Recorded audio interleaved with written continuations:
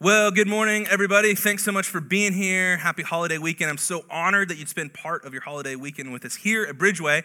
If we haven't met before, my name is Joel. I have the privilege of serving as the lead pastor here. And man, again, we're so pumped that you are here with us. We are in the final week, as Aaron said, of a 5-week series about 5 lies. See what we did there? 5 lies about being a Christian. And just a quick way of recap, we have covered some really exciting ground over these last 4 weeks. I think it's been so important because there's so many misconceptions, lies that we often believe that change the way that we think and live about this whole thing about being a Jesus follower, being a church person, being a Christian. And so all the way back in week 1, we talked about the Bible, the good book, and this lie that is so pervasive that haven't we moved past the Bible? Isn't the Bible just this old book full of rules? And if you do the good things and follow the rules, you go to the good place. You do the bad things, you go to the bad place. Isn't that all that the Bible is? And we discovered the truth is better than that. And it's actually more challenging, and it's better than that because the Bible is this library of sacred texts of people like you and me faltering along the way, but people that God has been chasing after with his relentless love that we talked about or sang about just a few minutes ago. The Bible is this beautiful library of these texts and stories about God chasing after you with his love. And that's what the Bible is all about. Week 2, we talked about the church. We talked about that thing that we're doing right now. We talked about the lie that's so pervasive in our culture, that church is just a building that you go to. It's this sacred building, or it's this event that you attend weekly, or the really religious people attend every single week. And we discovered by looking at the very first time the word church was actually used in the Bible that it was never meant to be that. When Jesus talked about a church, he talked about a gathering, a community, a better word, a movement of people that he was calling out to be light in dark places and to bring life into dead places, and where we would take care of each other. And we talked about one anothering one another. That's what the church is all about. Week 3, we talked about this lie that God changes his attitude towards you based on your good behavior or your bad behavior. Like if you do a lot of good things in a day, God loves you. But if you do a lot of bad things, God turns his face from you and he's disappointed in you. Isn't being disappointed worse than being mad? Right? We talked about this reality that God, actually, his face towards you is love. And there's nothing you can do to earn it or to deserve it. He loves you anyway. Like I tell my 2-year-old all the time, Jack, I love you and there's nothing you can do about it. That is just a picture of what God thinks about you, no matter what your past, whatever your pedigree, no matter what you have done or will do. He loves you. Last week, our Next Gen pastor, Nico Gruber, gave this incredible message, something that's so near and dear to the heart of Bridgeway and how we do church. But the lie last week was that if you're a Christian and like you have some doubts and questions, some things that you're trying to square up that are circles and it's hard for you to understand, you should just be hush-hush about them. Don't talk about your doubts. Don't have doubts. Doubts are a sin. Like that's the lie last week. And we discovered that when Jesus came across people that doubted, he was kind and compassionate towards them. And we discovered that your doubts and your questions, they're not the enemy of your faith, but silence is the enemy of your faith. So you should feel freedom and safety and security and belonging when you ask these questions and you wrestle with the tough things in life. So that's where we've been the last 4 weeks, and we're not going to waste no more time. We're going to dive in to the 5th and final lie. These are the only 5 lies, right? And there's no more. We're going to do the series every year. We could have called it 30 lies. Then we would have found a 31st. But here's the 5th lie we're going to talk about this year in this annual series we'll be doing. Here it is right here. That spiritual leadership is only for the super spiritual. Serving, being in any kind of influence or leadership over anybody else, it's only for those who are super spiritual. And you guys know who I'm talking about, the super spiritual people. The people that like read their Bibles every day, or they like go into a closet and pray for 30 minutes and they don't fall asleep on the pillows that are there. The people that love coming to church every week and have to check in on social media that they're at church. People that are super spiritual. People that have it all together. Like those doubts and questions we talked about. Super spiritual people don't have those doubts and questions, right? There's the super spiritual like Christian that you think of, and it's your mind thought bubble here, and it's like a Flanders from The Simpsons or somebody who's got it all together, no questions. They're living a perfect Christian life. Those are the super spiritual people. And the lie is that for God to use you, for you to serve, to have influence in somebody else's life, you've got to be super spiritual. And this is what you say, well, I'm just not there yet. I'm just not there yet. I'm not good enough. I don't have it all together. So I can't lead. I can't serve. I'll just continue to sit in a chair on Sunday morning and absorb until God figures me out and I figure myself out. And then I'll move forward. I hear this lie all the time, you guys. When we ask you or when we nudge you or challenge you to take a step forward and to do something new to serve in our church or to serve our community, I hear this lie underneath of the responses all the time because I hear people say, I just don't have the experience. Like, I've never done that before. What does that look like? I mean, if I had done it before, I would do it, but people don't ever think the only way you ever do it is by like just doing it, right? It's the only way you get experience, right? It's like getting turned down for a job for no experience. Give me experience, man.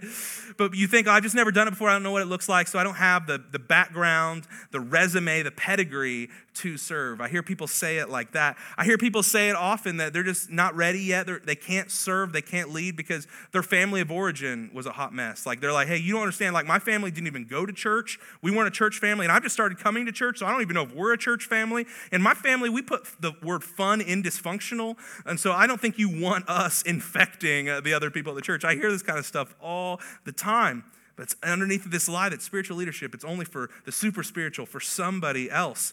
This is one I hear all the time. Underneath of this lie is, you just like, I don't know enough. I don't have the Bible trivia figured out. I don't have enough knowledge to actually lead or influence somebody. I don't know how many times I've talked to somebody about serving in our Bridgeway kids environments for our preschool or elementary kids or Bridgeway students for middle school or high school kids, and people will legitimately look me in the eyes and be like, I'm just not ready yet because what if they ask me about the book of Revelation?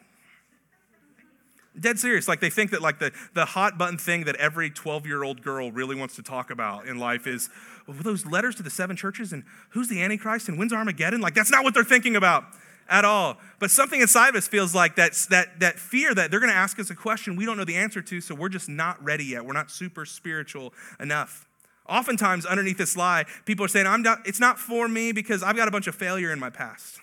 I've got a failed relationship in my past. I've got some failed marriages in my past. My relationship with my kids aren't great. My name's been in the newspaper before, and so you don't want me serving. I'm not super spiritual, and I can't do it. I hear that all the time. And then oftentimes, maybe more than anything else, what I really hear is people saying, this is not for me. I'm not the super spiritual because I've got some current mess in my life. I'm trying to figure myself out first. And once I figure out all those dark places and all those habits that I hate, that I still do, once I figure that out, then I will serve because somehow the super spiritual people in their minds are just perfect human beings.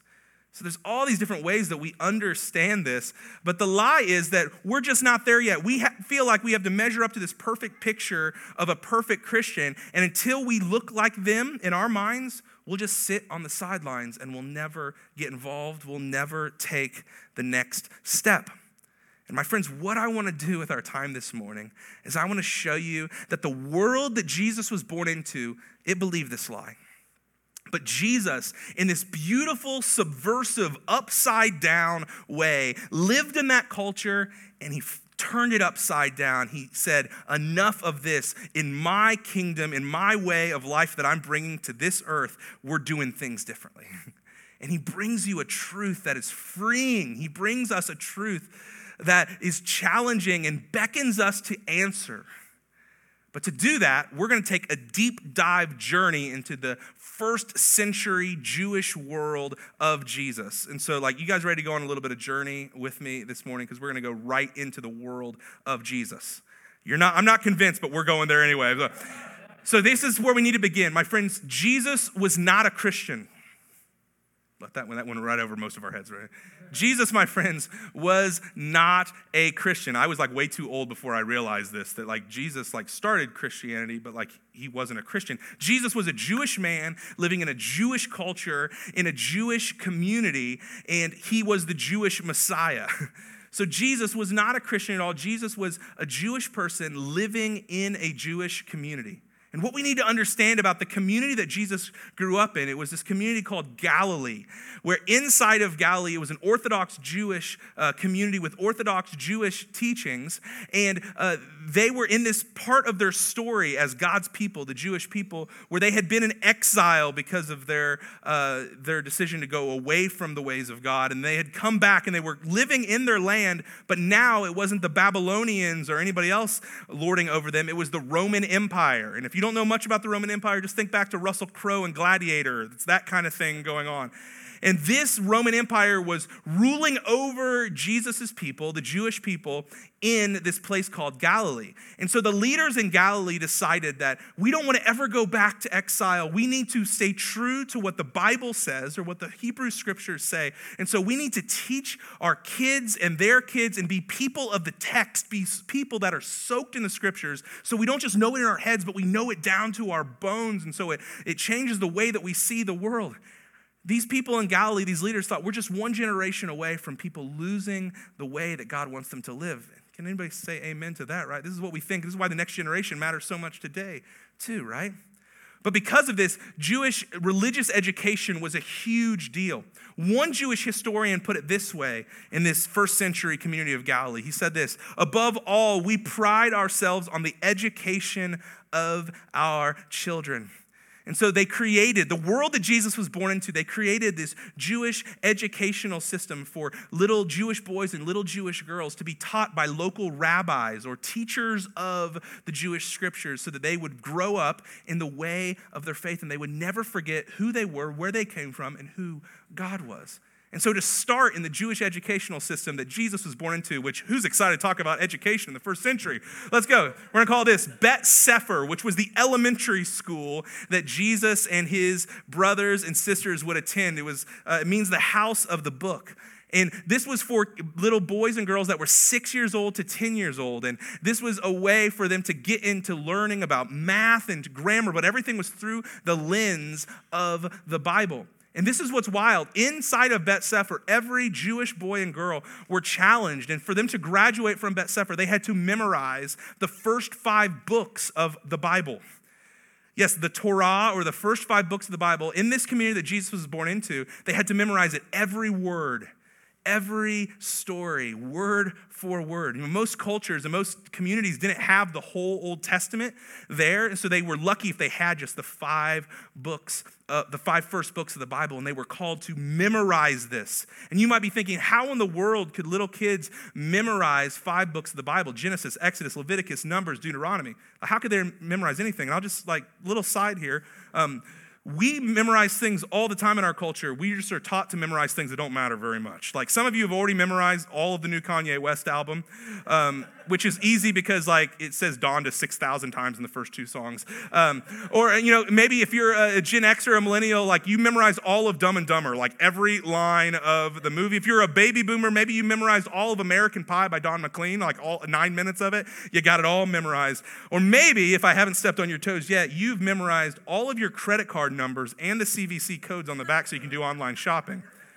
Our culture's great at memorizing things, just a lot of things that don't really matter. But in this ancient oral culture, these little boys and girls were challenged and they were called to memorize all 5 books of the beginning of their Hebrew scriptures in the Torah.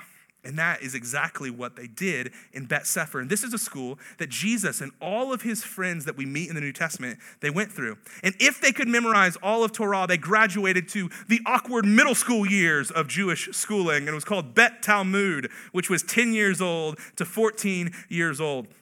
And they weren't supposed to just memorize the Torah, the first 5 books of the scriptures in this class. During these years, they were to memorize the entire Old Testament, or what's called the Tanakh. They were supposed to memorize all the way from Genesis to the Italian prophet Malachi at the end of the Old Testament. It's not really an Italian prophet there. That's a joke. Thanks, Mom. But inside of this, they were supposed to memorize all of the Old Testament to get it deep into their bones. But not only this, they were challenged to have this art of asking questions of the text. And their rabbi inside of Bet Talmud would ask them the question, who was the prophet that spoke to this country. And the Jewish student couldn't answer with an answer. It was almost like Jeopardy style. They had to answer with a question, and they would ask other questions. Because if you really ask questions and you can teach things, you really understand it from the inside out in a powerful way. And this was ages 10 through 14. There's this interesting part of the Gospels where Jesus is actually lost from his parents. It's like a Home Alone moment here for multiple days. And where did Jesus' parents find Jesus? They find him in the temple. Let's take a look here in the Gospel of Luke. After 3 days, they found him in the temple courts. Imagine 3 days. It's like, Kevin! After 3 days, they found him in the temple courts, sitting among the teachers. And what was he doing? He was listening to them, and he was asking them questions. And everyone who heard him was amazed at his understanding and his answers. He was asking questions and answering questions. He was in the middle of Bet Talmud school. This is where Jesus was in his schooling in Galilee. Now, what I failed to mention was in Bet Talmud, from Bet Sefer, the first school, only 10% of students even graduated to Bet Talmud, where we find the answers and questions. And after Bet Talmud, less than 1% of Jewish boys graduated to the next level of their education process. And it was called Bet Midrash, or House of Study. And this was a fascinating place because it was only the best of the best. Only the top scholars of this community would get to Bet Midrash. And it began at age 14 or age 15. And the desire of every student that made it this far was to not only be a student, but to someday become a rabbi. It's like someone who loves college so much they want to become a professor. They wanted to be the ones to teach and to lead the way. So that was the desire of everybody who made it to Bet Midrash. Less than 1% of Jewish boys made it there, only the best of the best. And here's the thing that we have to understand. Rabbis in this version of school, it got so intense and you had to understand the Bible so well, they would ask them really obscure questions about all of the scriptures. Like, how many times is the word cistern used in the first 12 chapters of Genesis? Or what's Abram's son's third cousin's spouse's name? And no, I do not know the answers to those questions, but these are the things that the rabbis would ask these students. But these students that made it this far, they would just literally follow around a rabbi. And they would, in the Jewish culture, it was told that they would follow them around so closely that they'd be covered in the dust of their own rabbi from following him around. And they were just hoping that the rabbi would turn to them and say these incredible words in this ancient language, Lek Hakarai. Lek Hakarai. Now, those words mean come and follow me. A rabbi would say, I think that you can do what I can do, so come follow me. Come follow me, student, and be my Talmid, my disciple in this Bet Midrash school. We do enough Hebrew here this morning, right? And it was only the best of the best that a rabbi would turn and say, Lek Hakarai, come and follow me. What happened most of the times is that a student would want to follow a rabbi, and the rabbi would turn around after a few minutes or maybe a few days or a few weeks and be like, son, you know your Torah very well, you know the scriptures very well, but you can't do what I can do. You're not good enough. Go home to your father's trade and become whatever your father is and pray that you have babies someday that can be good enough to follow me. But you're just not good enough to do exactly what I can do. And rabbis were so particular because they were thinking about their legacy and they were thinking about what people would think about their school of thought and teaching, that there were only just a few that they would say that I believe this kid can do what I can do. And so they would let them follow them. Most people said, sorry, not your luck. It's not in your blood. It's not in your bones to become my Talmid, my disciple. Go home to your father and your mother's trade. Now, inside of this strict world is where Jesus was born. And Jesus, my friends, was a rabbi as well. So what I want to do is I want to look at maybe some familiar texts in these gospel accounts that we have.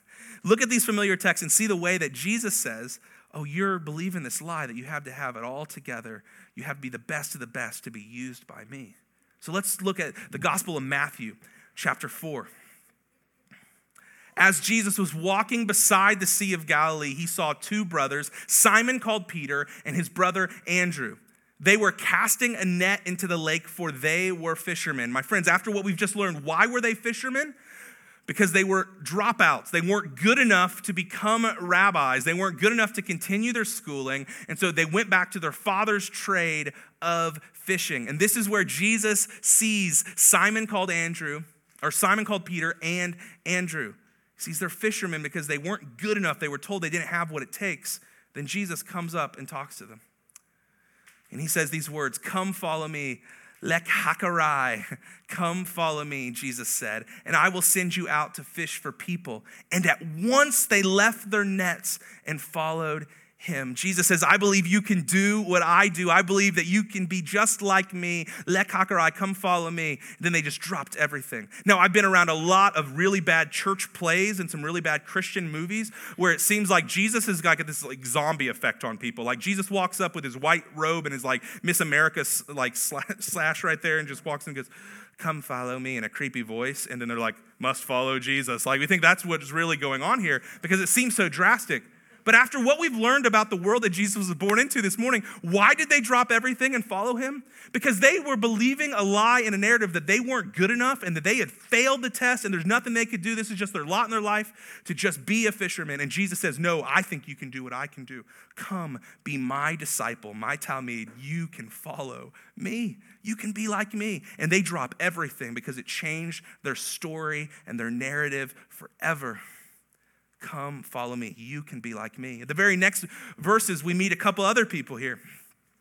Very next verse, verse 21. Going on from there, he saw two other brothers, James, son of Zebedee, and his brother John. Now, in Mark chapter 3, we learn a little bit more about James and John. We're told that they were called the Sons of Thunder, which I think is like a really great name for a biker gang or a metal band or something like that. We don't really know. There's been so much conjecture from historians and theologians about what does that mean they were the Sons of Thunder? And we don't really know, but I think the best guess that I've heard, the best interpretation I've heard, in the ancient world, whenever there was a storm, it was synonymous with chaos and with darkness and with forces that were out of control. And so thunder and a storm, I think that James and John had a reputation for being pretty rough. I think they were known for being passionate, for being fiery, for whenever they come into a room, it's kind of chaotic. They were probably pretty physical, where they would beat some people up, so like some ancient bouncers or something like that. But this is all that we know about James and John, and they've had a reputation. And let's just say that reputation of being chaotic was nothing that lined up with the way of rabbis in the first century. You had to be like calm, you had to be studious, you had to memorize. Sons of Thunder don't do that. But what does Jesus do when he comes across these guys that were told that they didn't have the stock, they didn't have what it takes to be his disciple? We learn this next. They were in a boat with their father Zebedee preparing their nets. They were fishermen as well. Jesus called them, and immediately they left their boat and their father and followed him. Jesus says, Lek hakarai, I know that you've been told that you're not good enough, that you've got too much ink in the local synagogue newspaper about how you're rough and no, don't let your daughter date the Sons of Thunder. All these kind of things. I've heard about all these kinds of things. But I say it, I see you, and you can do what I can do. Come and follow me. Come be my talmid, my disciple. He says, it doesn't matter what your reputation is, what your past is, what kind of mess that you live in. I believe in you, and you can come follow me. And what I love here is that you see that they're fishing with their father, Zebedee, and they immediately left their boat and they leave their father and followed him. And we don't see anything in the text about they go back in, you see Zebedee go back into town and he's like, oh, those kids, they never follow through with what they're supposed to do. They left me here without any work, any help at all. You never see that actually happen. It's actually more likely, based on what we've learned this morning, that Zebedee goes back into town the next morning and he's in the marketplace. He's like, don't have my boys with me this morning. Guess what? A rabbi said to go follow him. They were told for so long that they were the wrong type to be God's followers.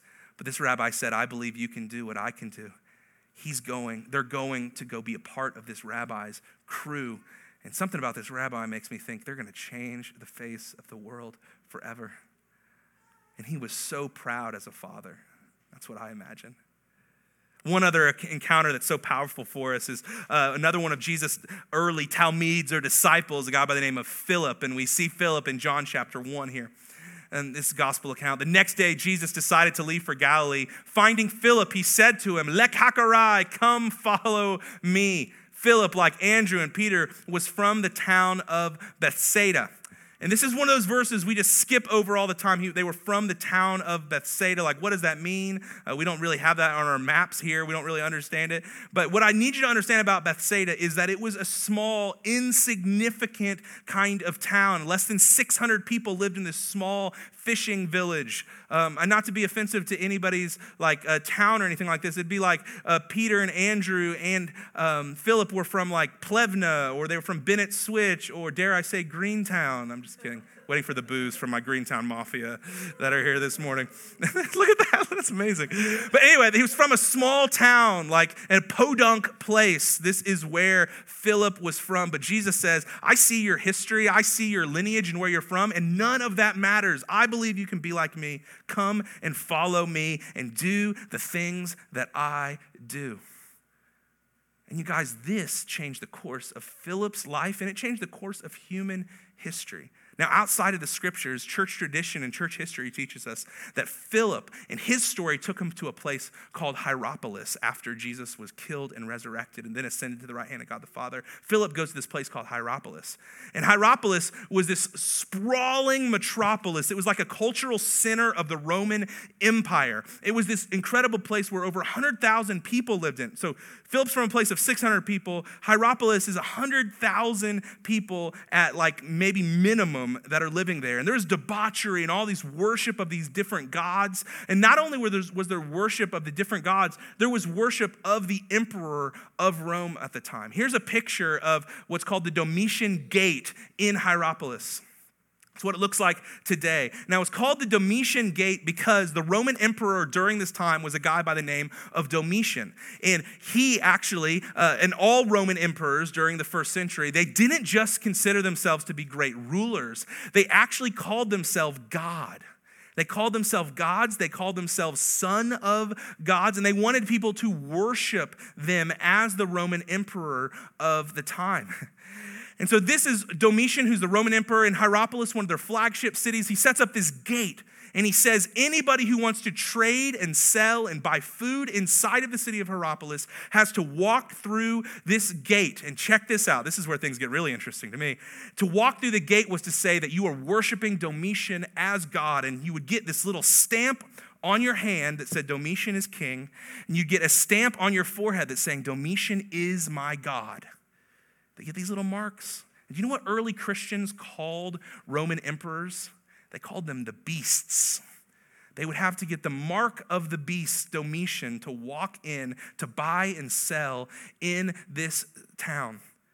Sidebar on sidebar, maybe the mark of the beast isn't named Moderna or Pfizer or Johnson & Johnson.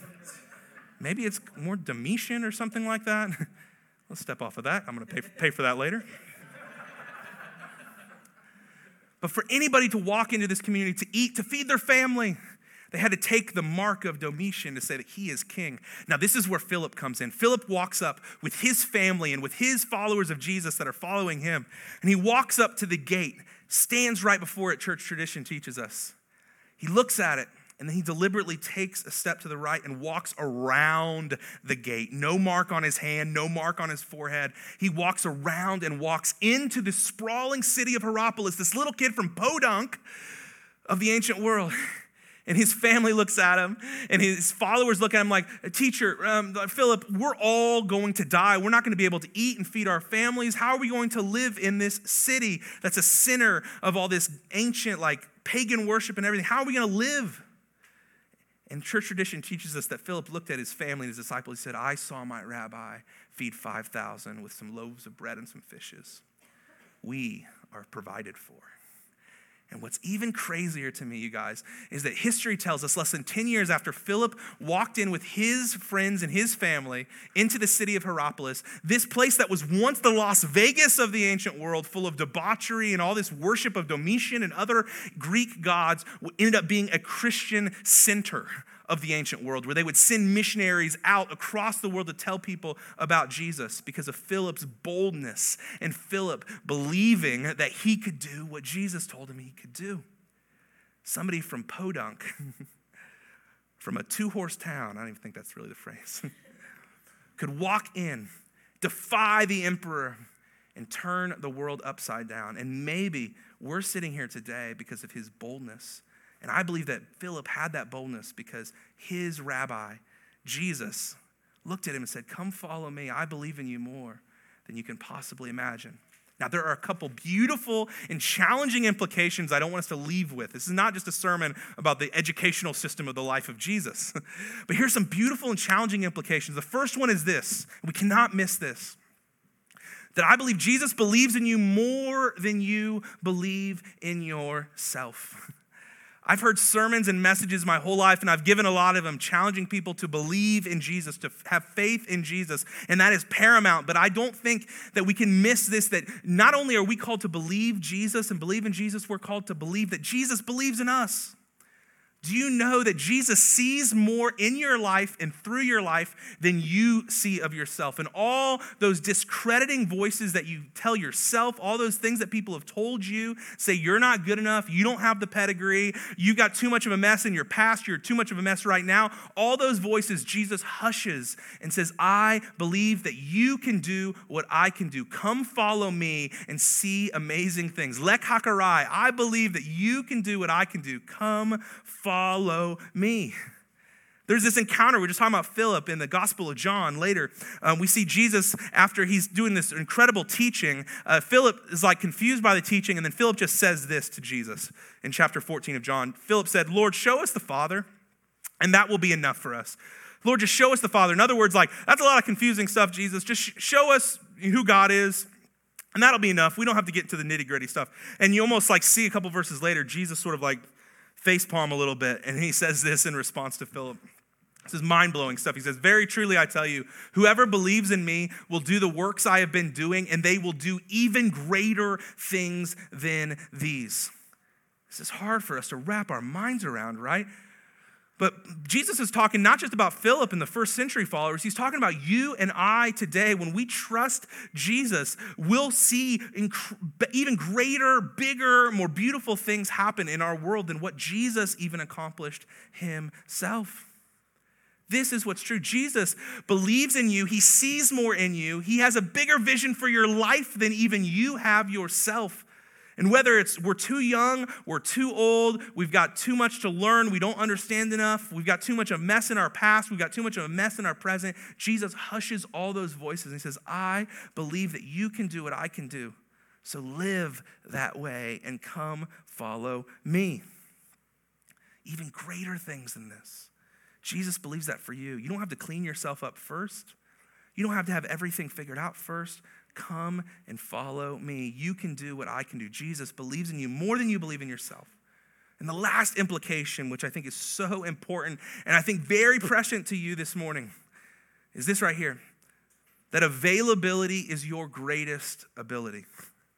You being available to be used by God, you living your life with open hands, saying, God, I am available for whatever you want. Man, it is your greatest ability. It is more important than you understanding the Bible inside out, being able to pass a theology test 100%. It's more important than the situations you find yourself in or your family of origin. The most important thing, your greatest ability, is your availability.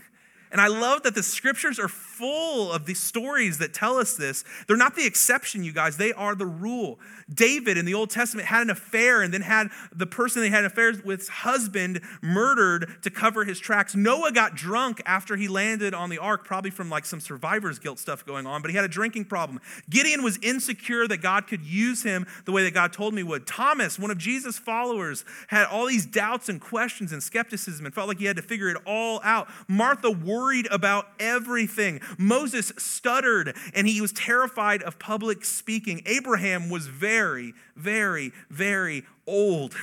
And God still used him in a way of saying, if you're not dead, I'm not done with you. You know what they all have in common? All these stories of the people that have gone before us, they're all a hot mess. But they all said, here I am. Open hands, I'm available to be used by you. Let me ask you maybe some questions that make you feel a little bit uncomfortable this morning, because I love you. Do you have a rhythm of your life where you rhythmically give yourself away? Or are you giving God the loose change of your calendar? Are you giving God Oh, God, I'll be available to serve you and to serve other people if we get home at a decent time on Saturday night.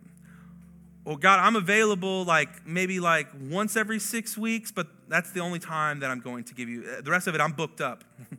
Are you giving God just the loose change of your time? Or is God saying, come follow me, and you're dropping it, and you're saying, okay, I'm available. Hands wide open, my brokenness and all that comes with it, I am available. Are you available to be used by God as he calls you? Don't use the excuse that you're not good enough, because Jesus extinguishes that excuse. Are we giving God the loose change of our time? Are we saying, God, you come first, and I'll fit everything else around it? We're going to end the service this morning with a song I thought would be very appropriate and powerful for us to put on our lips. It's a song called Available. And the chorus of this song, it's more than just lyrics of a song. It's very much like a prayer. It says, I hear you call, and I am available. Man, I've been praying this week and through the first service that for some of you, you would have those walls broken down in your heart.